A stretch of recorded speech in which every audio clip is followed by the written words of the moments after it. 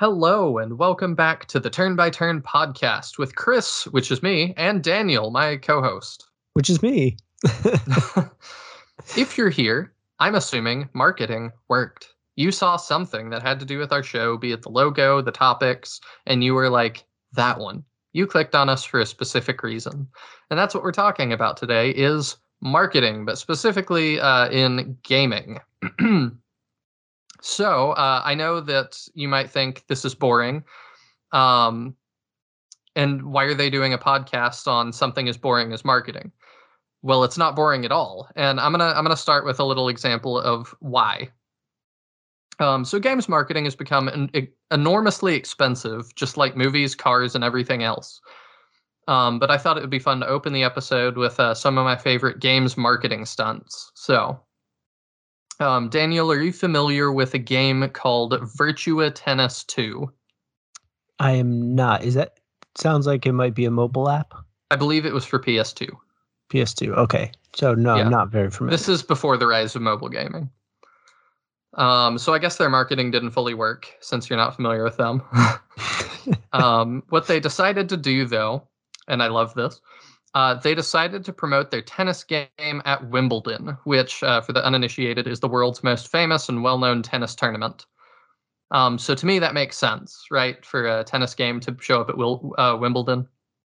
You think that makes sense? Yeah, that would stand to reason. Yeah, so I was thinking, okay, did they sponsor some players to talk about it? Or did they, sponsor a court and get their logo in the middle of the court or something, or on the tennis balls?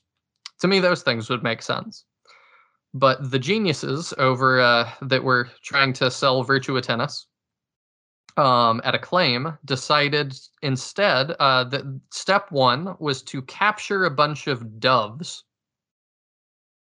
And then they decided we need to spray paint our logo on those doves. So already. Like a crime. Is that a crime? I don't know. I kind of agree.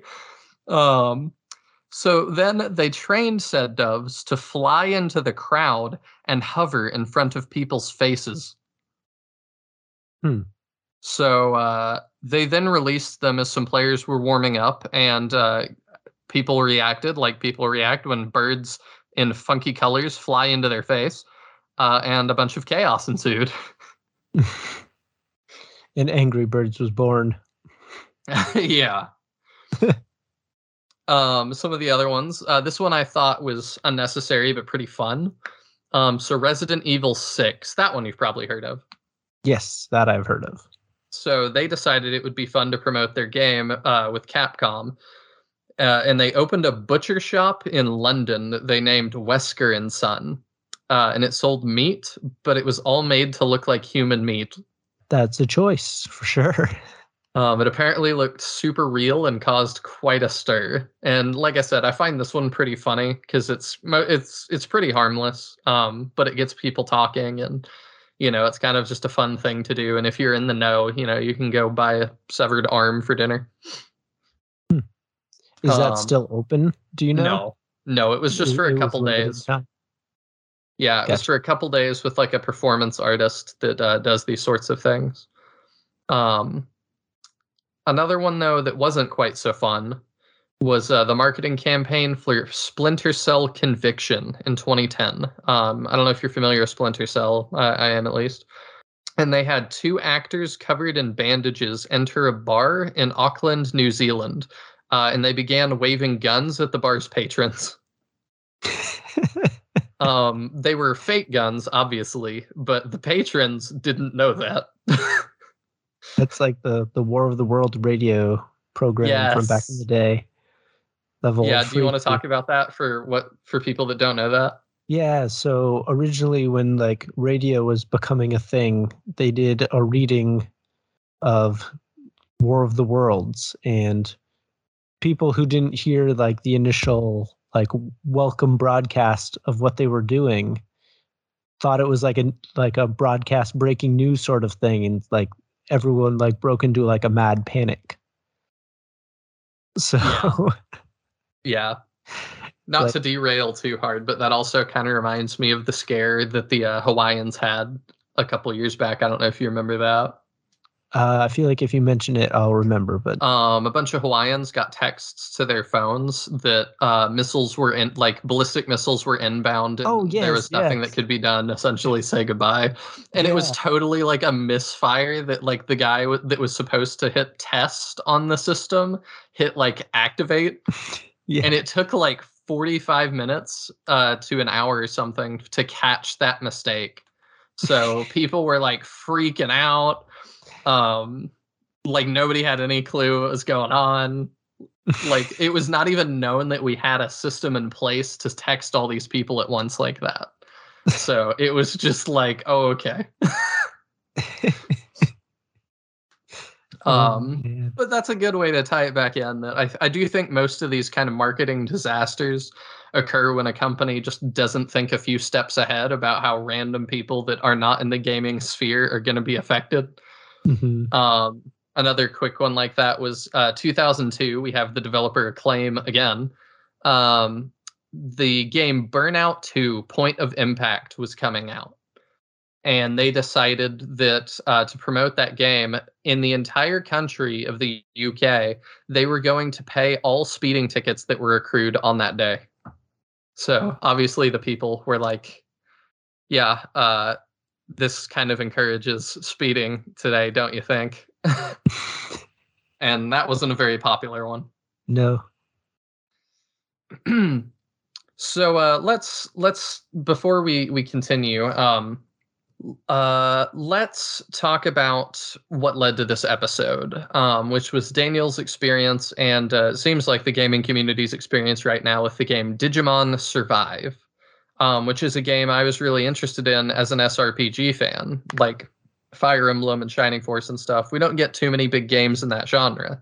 So a new licensed one from Digimon sounded really promising, because that's a really big license to take on that genre. So what are people upset about, Daniel? So, as far as I can tell, the weird thing about it is that there was some like pre-release hype about it, and then like it came time for a release date, and I went to the store to get it. Couldn't find it anywhere. Couldn't find it GameStop, any of like your normal like US locations to buy games. Walmart, Target, GameStop, Best Buy, like any place. GameStop only ordered enough copies for pre-order. They didn't have any on-hand store copies. Like most websites didn't even have listings for it. And about 3 weeks after, you still don't see it in stores. So I eventually had I don't. Yeah, I haven't seen it in stores at all. And the only place I could find to get it was the Nintendo eShop of all places, which, depending on how many like Switch games you have and like save memory, you'd have to like get a memory card in order to even download it. Thankfully, Right. I don't have an insane amount of save stuff on my Switch, so it's not that big of an issue. But it all came from this new game that had some like pre-release hype. Is pretty hard to acquire in like a simple manner. That hasn't been what got people writing angry reviews.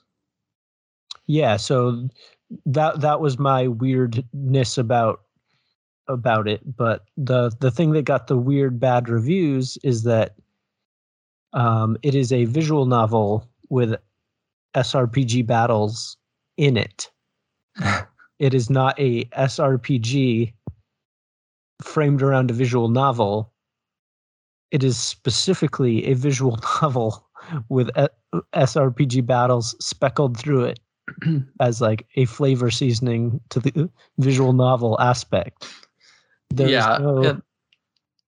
He's really not exaggerating. I thought it was going to be like I might describe Fire Emblem Path of Radiance and Radiant Dawn. There's a ton of reading in those games.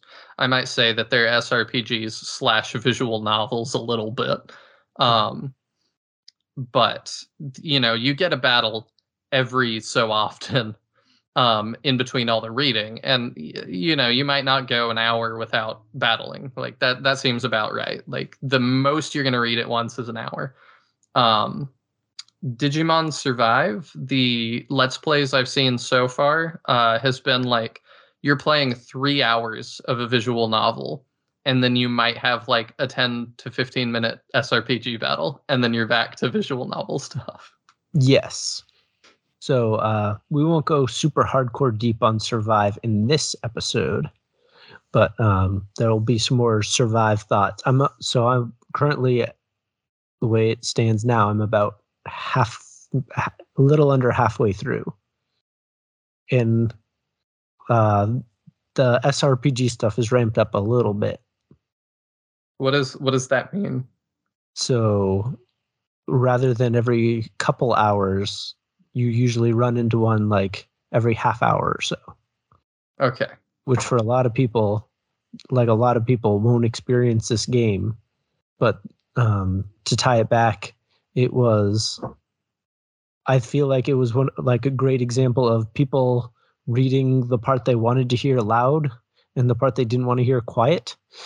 So like they saw a visual novel and like your brain perhaps naturally just highlights the thing that makes you excited and downplays the thing that makes you less excited.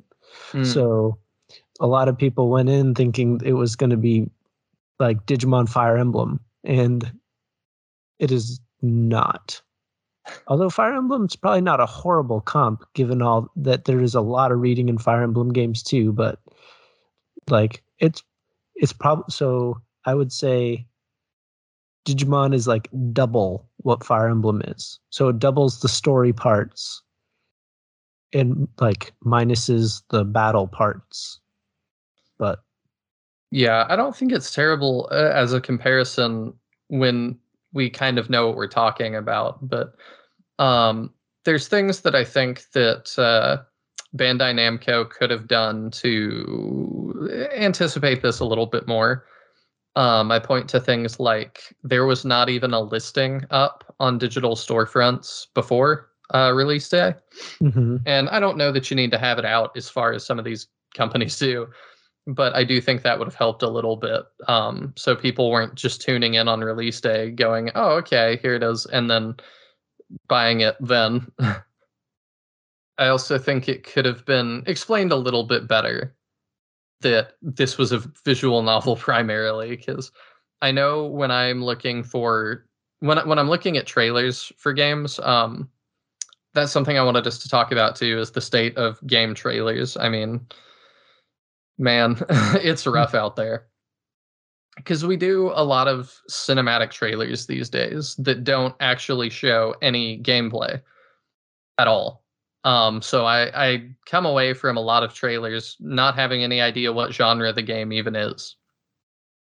And then so what that's trained me to do is just to go, oh, okay, if I see cutscene, skip through that to see what the game is. And so for Digimon Survive, I might have done that and said, okay, well, I see cutscene, I see characters talking, but I don't really care. I'm going to skip through and see what the game is. Because that's sort of what I feel like the current environment has trained me to do. I would be kind of doing a little bit of what you said, in that you hear the parts you want to hear louder, because it's like, okay, well, the cutscene is the game, is what the problem was this time. But I wonder if a lot of people maybe did that. And I think it's pretty much only natural that you're like, oh yeah, SRPG, Digimon, okay, cool, check. And then that's because I don't think they were like misadvertising it. Like looking at like the things they specifically released, I don't think it was their fault that the wrong impression was received. But I also think that a lot of people are probably going to miss out on a pretty good game because of that visual novel part of it. Yeah, I can definitely understand that. And I'm saying I think they're somewhat to blame, but I also don't think they lied, if that makes sense. Like, it's not like they didn't show what the game was. Not understanding the current environment and not understanding how that was going to be received, I think. But it's not like they just stood up there and lied about what it was. But like they also, like, if they're paying attention, they have a great template for what their next game should be. Yeah, I think they do. And I think that if this is a series that continues already, it will get better. If they want to make one that is the exact same, because now expectations are set for what it is. Yeah. And people that are interested in that will buy it. But the reason that we're even talking about this and that it really matters, I think, is that review bombing started, which people get real touchy about. And I find review bombing a really interesting phenomenon because a lot of people just offhandedly write review bombing off as bad. And I see it as like, this is the way that the community makes their voice heard. And they don't have a lot of other options to do that, where developers will actually sit up and take notice. So I don't necessarily just view it as a negative. We've seen it a lot recently with things like VR chat is another one that is currently getting review bombed because they just pushed an update to their users that makes it so that you can't mod in new skins or new content. And pretty much the entirety of that game, from what I understand, was mods. So people are now upset, review bombing it, and it's like, yeah, it makes sense. And I do think that it's helpful the way Steam has aggregated things, so that the way things are done on Steam is you get two different review scores. You get overall reviews, and then you get recent reviews. And I find that to be really helpful in review bombing instances, because then you know, is this a new, like, did they make a choice that, and I'm talking about going into it knowing absolutely nothing. If I'm looking at a game and I have no idea, any preconceived notions or anything, if the overall reviews are really positive and all the recent reviews are negative, I'm like, okay, so something changed at some point. And I think that's a pretty useful tool. Mm-hmm. Because when that first Digimon Survive trailer came out, like you were saying, you don't see any gameplay. And I think that part of that is the fan base, like they were doing that like honestly, because the point was the visual novel part of it. Yeah, that is the gameplay. Exactly. So it's like they gave you the gameplay. You just thought they were holding it back to not spoil anything. Yes. So like it's actually kind of funny that way, because it's like they told you what it was, they showed you what it was, but it like baits it as like a spoiler to show you the gameplay. So they don't show you, they show you like 13-second clip of it. And I don't know what's worse, underselling your game, sort of like, the showing, I guess, the game, but, kind of weirdly omitting part of it. And that kind of makes me think it's more, versus a game like No Man's Sky that shows off 1,000,001 things that are not actually in the game at all. And to their credit, they are now. But for a long time, that game was not at all what it was billed to be. One of the most hysterical marketing things that I've seen is there's a YouTube ad now that I've seen a couple of times where it's like you hate game trailers, where they show you all this like graphic art and stuff, and then you get to like the mobile game and it's Candy Crush, and then they introduce their game that's like a mobile game that's exactly like Candy Crush. That's funny. Like, so like you're parodying something you're also doing in the same commercial. Yeah, that's pretty funny. So that's been my favorite one that I've seen lately. Speaking of mobile games, we were going to talk a little bit more about some of the other large marketing campaigns that are going on. Man, Raid Shadow Legends is everywhere. I don't think I need to tell our audience that. I mean, I'm assuming if you're listening to a gaming podcast, if you're listening to this podcast and you don't know what Raid Shadow Legends is, please reach out to us. I'm fascinated by you. I know it pops up everywhere. They sponsor everybody. Yeah, it's wild. I mean, all the way from like gaming content to comedy things to political commentary.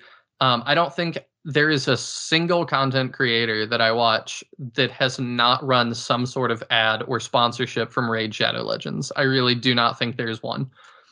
It's wild, the amount, and I'm just looking at it like the amount of money these people must have. Mm-hmm. It's just crazy. But part of that too is something that I think people really do need as a takeaway is reinvest money back into your project. And you've got to have a pretty good finger on the pulse of when that's going to stop being profitable. Because at some point, like with Raid Shadow Legends, everyone that is willing to give that game a shot is going to have. Speaking of, this episode of the Turn by Turn podcast is brought. No, I'm just kidding. But I don't know. I'm a little bit surprised that Raid hasn't hit that yet. That everyone that's going to give it a shot has. But it's kind of like I wonder the same thing about when League of Legends starts running ads, because every once in a while they get really aggressive running marketing campaigns, and I'm like, is this to bring people back? Because like League of Legends is another one that most people know what is, and if you're gonna give it a shot, you have. There's not like I feel like there's not a huge market, untapped market of people that if only they knew about League of Legends, they would be all in on that. Mm-hmm. It's not like, oh, like League of Legends. I guess I'll give that a try. Like it's been around long enough that if you're like somewhat in the gaming sphere, you've like heard of it, because I've heard of it and I miss everything. So yeah, it's just a little bit weird. And I'm going to try to kind of tailor this a little bit. I'm going to try and bring up some points for indie devs, because I know we have a decent contingent, of our listenership is indie devs or people that are into indie games. So indie devs that are listening to this, listen up. Don't spray paint pigeons or doves or stage fake shootings to promote your game. See, we've already helped you. No, not to do either of those things. I know. There's indie devs right now that are just letting the doves fly out the window right now. Yep, it's a beautiful scene. And like, be free. I think this is where we cut into our break, and then when we come back, we'll talk more about some of what works, some of what hasn't, and give some actual real tips for you indie devs out there. Perfect. So we'll be right back. Bye.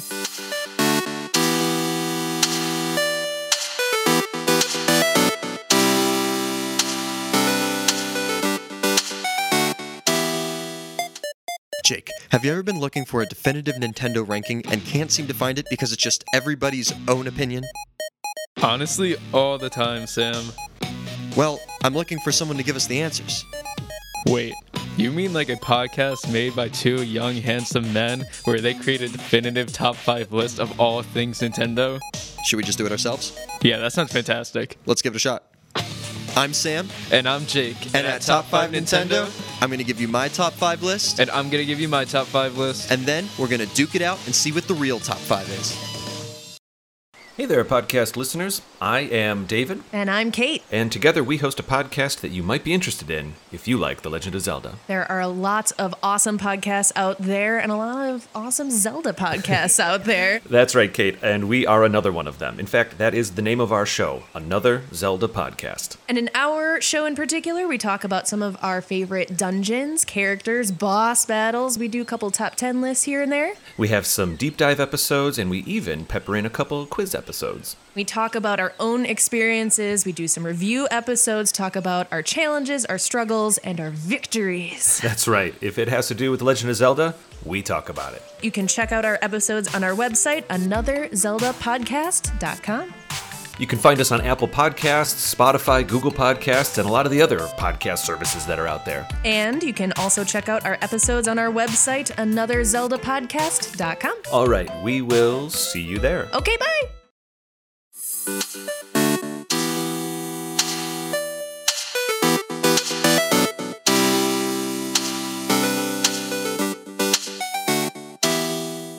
Welcome back to Marketing by Turn. That doesn't sound very good. I should workshop that name more. Yeah, we'll put that back in research and development. So let's talk about knowing your audience, which is something that, like we were talking about, I think the Digimon Survive publisher should have done a little bit more, but this is a very, very common issue. And if you need evidence of that, I would say watch any E3 and you'll see what I mean. It is a massive gaming convention, and you know who tunes into massive gaming conventions? Nerds do. And I count myself among that. I'm a nerd. That's why I watch. And I can't count the amount of times that usually Xbox is up there and they go, and now, welcome to the stage, this guy. And I'm like 90% sure this is a sports guy that probably costs tens of thousands of dollars to just show up to this thing. And most of the audience is like me and has no clue who this guy is. But he stands up there and goes, all right, all you gamers out there, I know that you're playing your CODs and your Battlefields, but you really should consider FIFA. And there's one guy in the audience that's like, woo! And I'm like, that one guy cheering that knows who this guy is, he already knew whether he was buying FIFA or not, just like I already know whether or not I'm buying FIFA. And the answer is no. And you having this guy show up is not going to make me buy FIFA, but it probably costs you a lot of money. And I get very confused as to how companies think that this is somehow a worthwhile investment every year, because they do that like just about every year. I don't know if you've experienced this. Yeah, I would think that would be sort of like clawing on to like a national audience. Like, oh yeah, LeBron James was promoting FIFA. That might make like local news or like a bigger news outlet than just nerds. So it might be like not for the nerds per se, but for like hoping that it'll be like aggregated into like a bigger news cycle. Like I remember, so my hometown is like a tourist trap, and it was Barack Obama came there to like stay for the weekend, and it became this like huge national story, like go visit like this town, like Obama went there and like he ate at this restaurant, and like that restaurant got super popular like purely just because he was there. So maybe like that's kind of the idea, that it's not for the people that are there that like want Ewan McGregor to walk on stage instead. It's for the larger world to see. But see, I know who Ewan McGregor is. Exactly, because you're a nerd and like. Yeah, but my thought is like, if it was somebody in the sports world of real note, and I'm not saying that's never happened, but like I know the names. You know, if LeBron James walked out on stage, I wouldn't be like, who is this guy? I would be like, oh, that's LeBron James. This is kind of weird. But I would at least know who it is. It very often is some sort of sports guy that I have no. This is not a household name, you know. I have no clue who this guy is. And if you're sitting there screaming into your phone or your other listening device, of course I like that guy showing up. I say, okay, well, what about the cars? Can we talk about the cars for a second? Anytime they're like, all right, clear the stage, and the lights go down and there's a spotlight, and we lower a car from the ceiling, and I'm like, whoa, it's a blue car. It's a Honda Civic. But to me, like, to make all of you upset at me that are car people, it might as well be. I know as much about it as I do a Honda Civic, and I care just as much.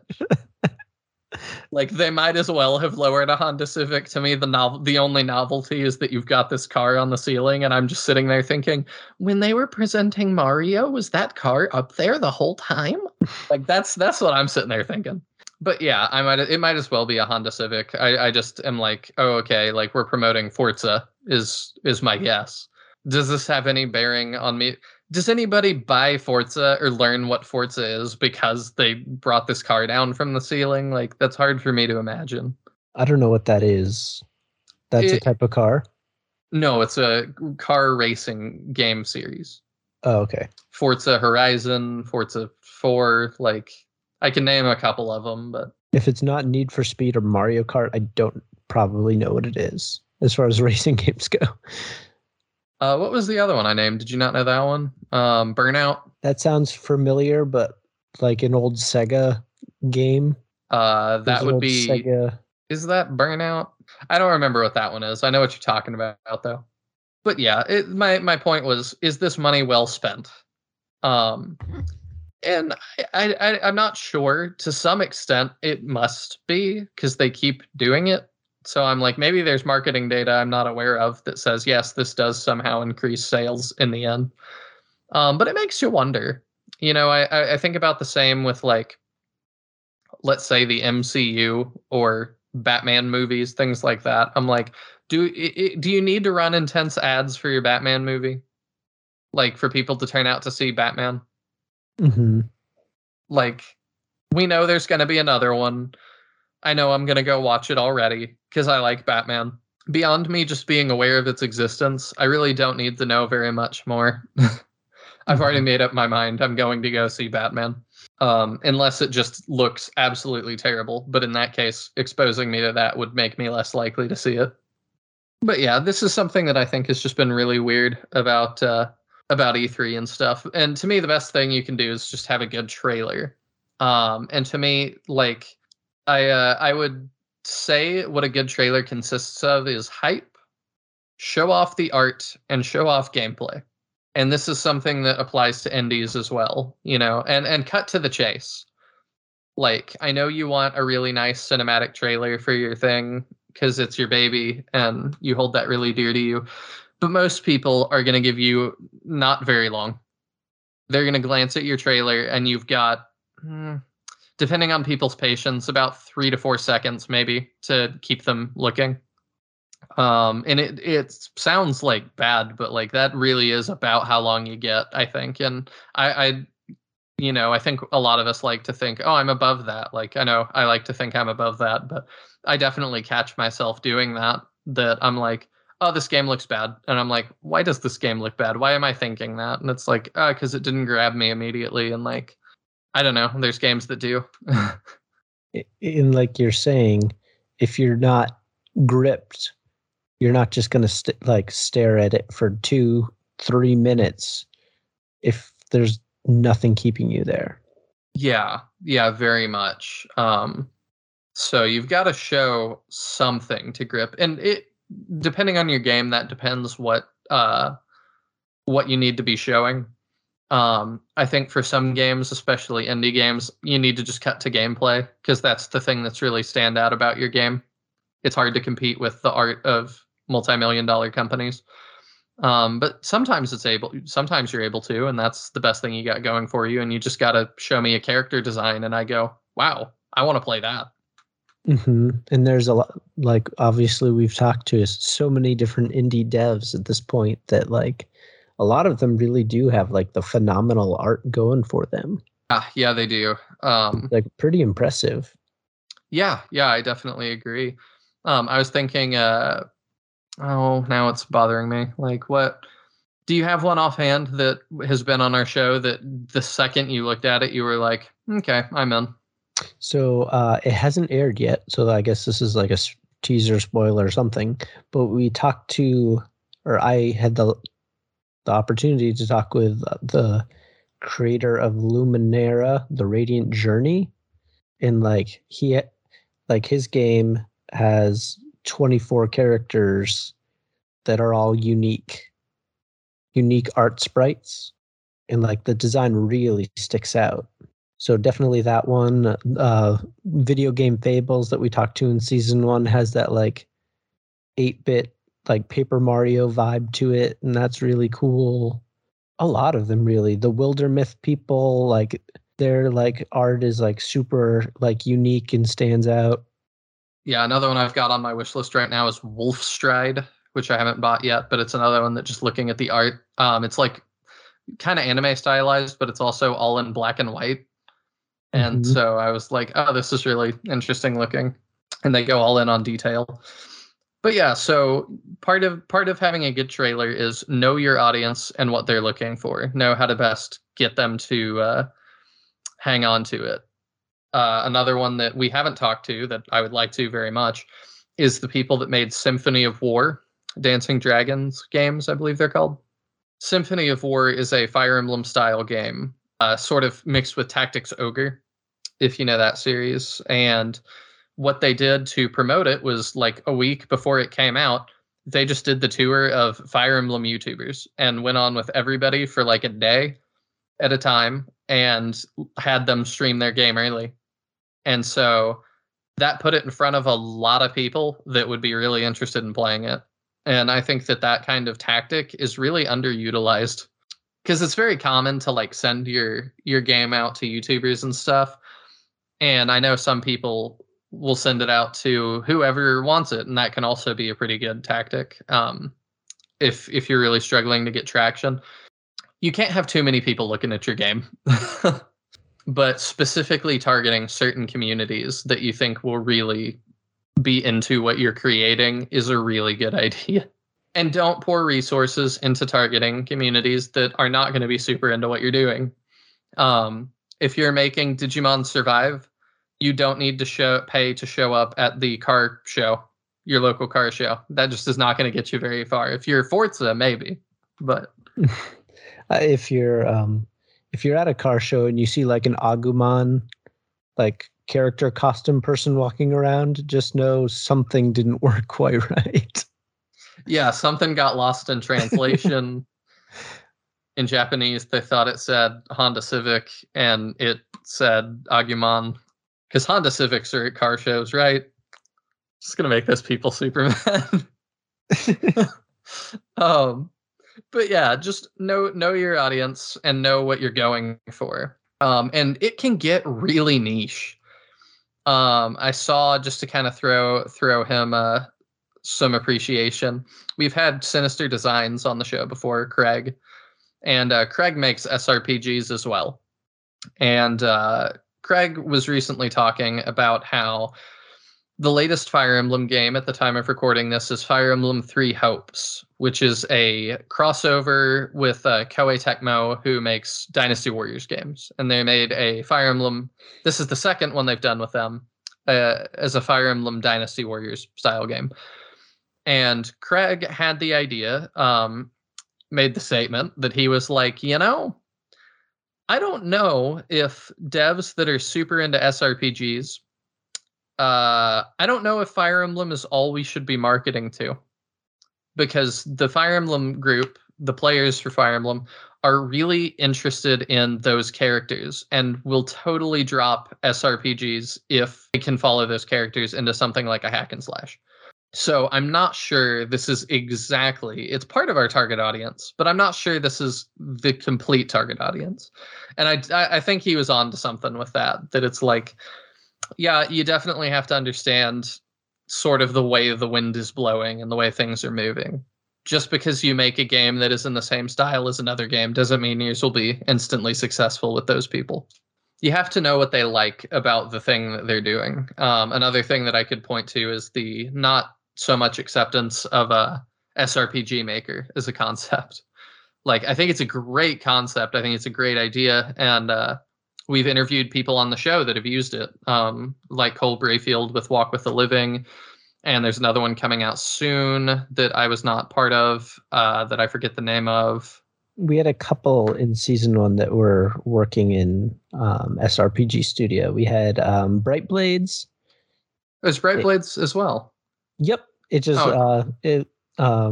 takes a lot of creative liberty with the engine. Yeah, that's not the one I was thinking of. It is SRPG Studio, but it doesn't use the same sort of like sprite types that from Fire Emblem GBA. Yes. And then Grey Heritage from yes, that's from the show Brandon. Yeah, that's the one I was thinking. Grey Heritage Faded Visions. Yep. That was another one that's using SRPG Studio. But Fire Emblem fans have not embraced SRPG Studio, which I think is really interesting and kind of sad. And I feel frustrated with the devs that that's not working as intended. But it just kind of is, they're looking, a lot of those Fire Emblem fans are looking for something beyond just SRPGs. It's not just that they're getting from Fire Emblem. It's a lot of things. And I think like with SRPG Studio, a lot of the devs that are using it are just kind of like using it as like a base and like importing all their own elements and like. I can tell you that's not the majority. Oh, I would assume so. I have been doing some deep dives into that to see just what is being made. But same with RPG Maker. Like a lot of like the people we've talked to a few different people that have been making games in RPG Maker, and you look at it and you're like, are you sure? Like, yeah, there's definitely people that can use it to its, I would say, its full potential, and you look at it and you're like, yeah, I couldn't even tell. It looks so different. Like, just having messed around with it for like an hour, like it looks nothing like any of the templates. They've gotten all their own tree sprites and different things. Yeah, I believe Symphony of War is another success story that I think he might have meant SRPG Maker, but the interview I was reading from Phil at Dancing Dragon Games said they used RPG Maker. I think he meant SRPG Maker, but maybe not. If he was speaking correctly and he meant RPG Maker, that's even more impressive because there is nothing left of the default assets. I mean, you would never know. It's wild, but I don't think there's any shame in using these things. You just have to know how to market it well and how to sell it well. And the way you do that is you come on turn by turn and have us sell your game for you. I'm just kidding. For now. But not in another sense, not kidding at all. And if you want to come on the show, hey, we're on Twitter. You can hit us up. We'll schedule something. Yes, we will. And I think that kind of is bringing us to a close. I'm kind of rambling a little at this point, but that's what you tune in for. Before we end off, I wanted to recap marketing talk. Know your audience. Make a good trailer. If you have a sizable budget to work with, step one is don't get yourself into trouble. All publicity is good publicity until it's not. Mm-hmm. Like, I do believe that, yeah, all publicity is good publicity, unfortunately. But, there is a line where it hits that things start to not be good. I think a lot of people became suddenly aware of who Blizzard was that maybe didn't know when things started getting real bad for them. And I don't know that increased their bottom line. But before we ended, I did want to bring up one of my absolute favorite, another of my favorite marketing tactics here. And that was for the game Saints Row the Fourth. And that was their idea, was to create a maybe we'll talk about this. Maybe it'll come up in another video if you guys want to hear us talk about collector's editions and pre-order bonuses and deluxe editions and things like that. But their marketing ploy was, we are going to create the deluxe edition, collector's edition, limited edition for our game to end all others. So they came up with Saints Row the Fourth, the super dangerous Wad Wad edition, aka the $1 Million Pack. They had one of these available. It cost $1 million. Did you hear about this, Daniel? No, this isn't sounding familiar. Okay. The limited edition includes, obviously, Saints Row the Fourth Commander-in-Chief Edition, which is their the nicest edition of their game, Saints Row the Fourth. It came with a full-size replica of the dubstep gun, which was a gun in the game, a hostage rescue experience, a spy training day, a personal shopper, a capsule something that is cut off. Oh, here we go. Oh, okay. Capsule wardrobe, it says. So what that is a shopping spree with a personal shopper to create the ultimate Planet Saints capsule wardrobe. You can get plastic surgery of the purchaser's choice. So that will come with your game. You still following me, Daniel? Yep. I'm not 100% sure what all these things are, but I'm listening. 7 nights for 2 at the Jefferson Hotel in Washington. A brand new Toyota Prius and insurance to give something back to the environment, apparently. A 7-night stay in the top royal suite at the Burj Al Arab with flights for 2 in Dubai. And the last part is a year's supercar membership. Forgot that part. A Lamborghini Gallardo. Forgot that one as well. And the last one is a Virgin Galactic space flight. A Virgin Galactic space flight? Yes, they literally will take you to space. And all of this comes with your Saints Row 4 game. Interesting. Now, as far as I know, no one bought this. That's interesting. It did actually go for sale through Game in the UK Game Store. You could actually buy it for $1 million. But people have done breakdowns for this as well, that it's like the actual cost of all the things you're doing is less than $1 million. That's what I was just wondering. Like, a Prius is expensive, but not like any chunk of $1 million. Well, I think a Lamborghini Gallardo is also probably pretty expensive. Oh, yeah. I don't know anything about cars, but I know Lamborghini means money. The Prius was the only thing I could remember from your list because I thought it was so odd. Yeah. So I thought this was hilarious and awesome that they made this. Because, like, why not? You know, it's one of those things that's like, do we have the fulfillment set up for all of this? No, probably not. But, like, if you pay us $1 million, we'll figure it out. Was this available in bulk? Like, could multiple people have purchased this? It was quantity 1? Yes. Okay. It was a quantity of 1. It's hard to believe nobody bought it. Just, there's a lot of people that have stupid money. Yeah, you'd think. Yeah, I think they were kind of banking on somebody doing that, but I think the people that have stupid money also have more fun things to spend their money on than that. And it is sort of, I think the value proposition wasn't fully there, and just not have it be Saints Row the 4 themed, I guess, you know. You could do all those things for far less than $1 million. So it's not that they're not doing these things. It's just we don't need to do them through the Saints Row people. So is it still available to purchase? Now that I don't know. Because at this point, like, you could purchase it and then be like famous because you purchased it. No, like, clicking through, I get an error message now. So I don't think it is still live. All right. Sorry, guys. Yeah, I'm sorry to burst your bubble to the billionaire that listens to this show. You can't buy the Saints Row the 4th WAD edition. But you know what? If you contact Deep Silver, the developers of Saints Row, they'd probably still honor it if you're going to give them $1 million. Just saying. If you get famous off spending $1 million on that, let us know. You can come on for an episode. You just say, let us know. I say that 7 nights at the top royal suite at the Burj Al Arab in Dubai, that was for 2. So you remember me. You remember where you got the idea. How's that for marketing? So if our next episode is just me alone, you'll know that Chris got a nice fun weekend in Dubai.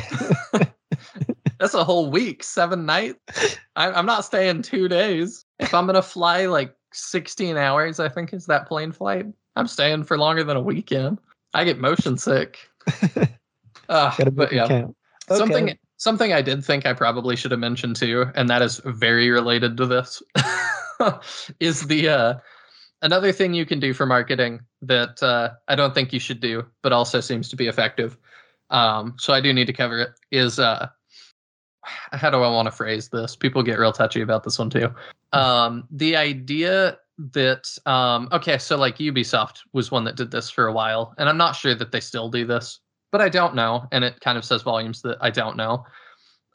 They would do things where they would rent out like a portion of a hotel that also kind of like doubles as a spa, and they would fly in all of the reviewers from like Polygon, Kotaku, IGN, GameSpot, you know, all of these people. I'm not sure GameSpot was in there, so I'm not going to throw them in there.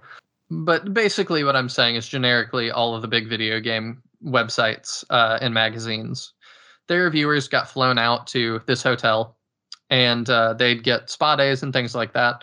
And then, you know, for a couple hours a day, they're allowed to go down and play whatever we're promoting, Assassin's Creed, Ghost Recon, whatever.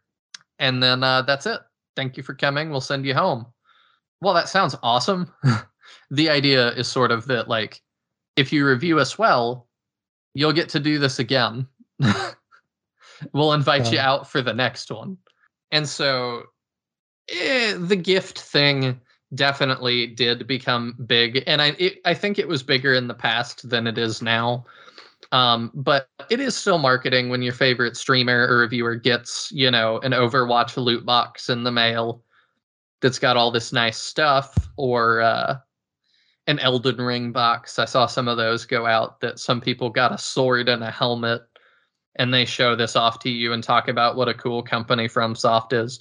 And this doesn't all have to be negative either. Sometimes you just want to send people stuff that like your game. That's pretty neat. It doesn't all have to be in bad faith, but it is something that you keep in mind, I think, and definitely should be talked about in a review, or in sort of marketing for things, because it is definitely part of marketing, And I wouldn't feel right for our listeners if, this podcast was live from the pool cabana at some indie dev's house that had already made it huge. Like, I would feel weird not telling you that. And I think Daniel's probably the same. Oh, yeah. That would constitute a little bit of a conflict of interest. That, am I really going to say something bad about this? No. Generally, we record in our living rooms or closets. So I'm at work right now. So, but yeah, so there you go. That's about all I've got. I probably shouldn't ramble anymore. Marketing can be really fun. Marketing can be, it should be really fun, because it's what gets people interested in your game. But maybe not too much fun. Don't start paying off speeding tickets for entire countries, or, having hired thugs show up with firearms places and expect everything to just go fine. Oh, I didn't even talk about Crash Bandicoot showing up outside the Nintendo offices with a megaphone. we have to save something for our part two. If we ever do a part 2 of our marketing, how about we wrap it there? Okay, Daniel's given me the cutoff sign because I'm rambling too much. But that's good. But thank you, everybody, for listening. You can find us on Twitter at the Turn by Turn Pod. You can find us on Instagram at the Turn by Turn Podcast. We're on Apple Podcasts and Spotify and Google Podcasts. We're all over the place as far as that goes. And you can leave us 5-star reviews on Apple Podcasts. That'd be great. You can find Chris Harkey on Twitter at Chris_Harkey. You can find him on YouTube at the Nihil channel. You can find me on Twitter at Magar Mentions. I'm not sure why I'm doing this for you, but I assumed it was so that people would think that you've edited me out somewhere, and that you've then recorded this outro in post, because it was that much of a mess. Yeah, so check us out in all the familiar places, and we will talk to you next week, unless Chris is in Dubai. Yep, that is the plan. Got my fingers crossed. Be in touch.